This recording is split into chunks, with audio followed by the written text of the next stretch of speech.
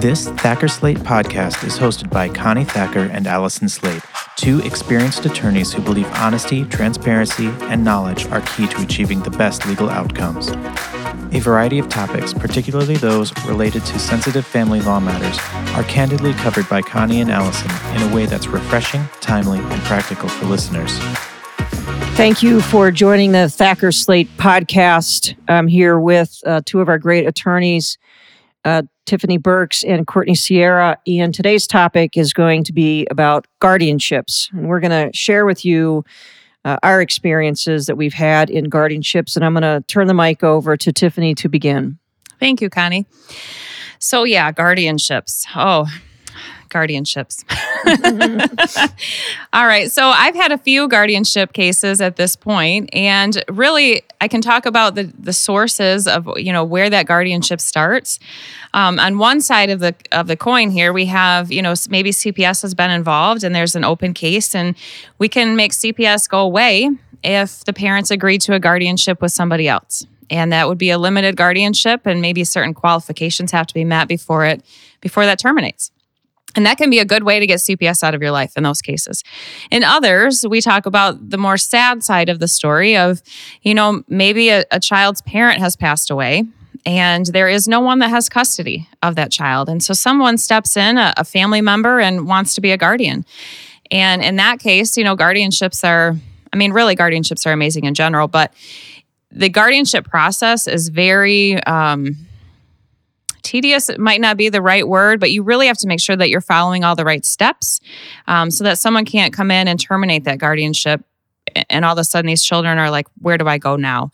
So I think, having an attorney that knows what they're doing in guardianships is really crucial.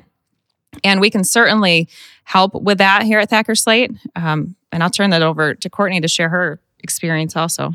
Thank you. I think it's important when we're talking about guardianships, it's important to really look at the guardianships are not weapons. Okay.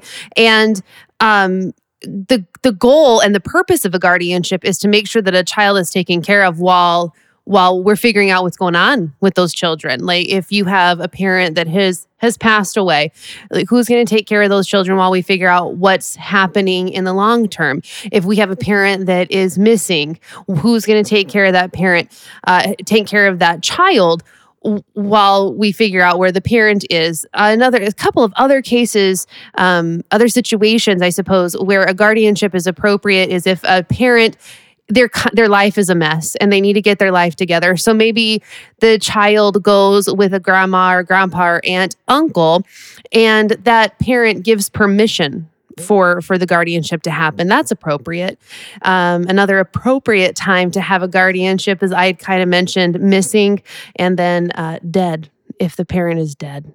Or, those are the big reasons. But what's important is that people do not weaponize guardianships. I have a case, and it has been going on for quite some time. And we have a grandma who has decided that, my client is not a good enough parent and has really manipulated the judicial system to get guardianship. And it has gone the gamut in a number of different counties, in a number of different ways. And the focus, I think that the grandma in my case is really looking at is what does she consider the best interest of the child? And I think that's where in some of these situations you look at the best interest, but we have to back it down a lot more to that. Like why is there a guardianship in place? You cannot just get a guardianship. And the law is very clear on that. There are 3 reasons why you can have a guardianship. And if you don't meet that, we're not going to start looking at the best interest of the children. And because as a parent, you have a constitutional right to parent your children. And just because somebody doesn't agree with how you're parenting, you can't just involve the courts or somebody else to get involved with that. And the other area sometimes that we see it too is when we're talking about estate planning, and when you want to make sure that you have the appropriate guardian for your children in the event of death. But we also see it sometimes when when we talk to clients where we have an absent dad. So, for example, the dad's paying child support for the birth of the child, but dad doesn't have any contact with that child. He lives out of state. He's an absent parent. He didn't want to be involved in the child's life. And so what happens if something happens to mom? Where's that child going to end up? And these are things that you really need to consider as you're dealing with guardianships. So, as most of you know, here at Thacker Slate, we specialize in family law issues as well as estate planning. So if you have someone that you think needs a guardianship, or if you are contesting a guardianship, please reach out to us and we'll be happy to take a look at it and help you. Thank you for listening to this episode of our Thacker Slate podcast. If you have additional questions, do not hesitate to contact us at 616-888-3810 or visit our website, thackerslate.com, for additional information.